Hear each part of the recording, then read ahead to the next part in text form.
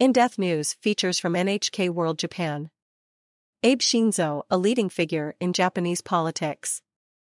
Abe Shinzo has twice served as Japan's prime minister, and his family's political history stretches back decades. His grandfather, Kishi Nobusuke, served as prime minister between 1957 and 1960. And Abe's father served as foreign minister.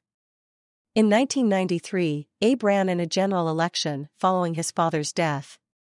He has since become a leading figure in Japanese politics. As Deputy Chief Cabinet Secretary, he visited North Korea with Japan's then Prime Minister. Abe first became leader in 2006 at the age of 52, making him Japan's youngest post-war Prime Minister. About a year later, the Liberal Democratic Party lost an upper house election, and Abe resigned due to worsening health. His condition improved over time. Abe then led the LDP to a landslide victory in the 2012 lower house election and became prime minister once again.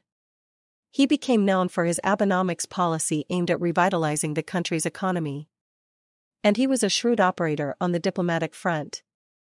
Abe led his party to a series of election victories and became Japan's longest-serving prime minister. He stepped down again in 2020 due to health issues, but has remained an influential figure within the LDP.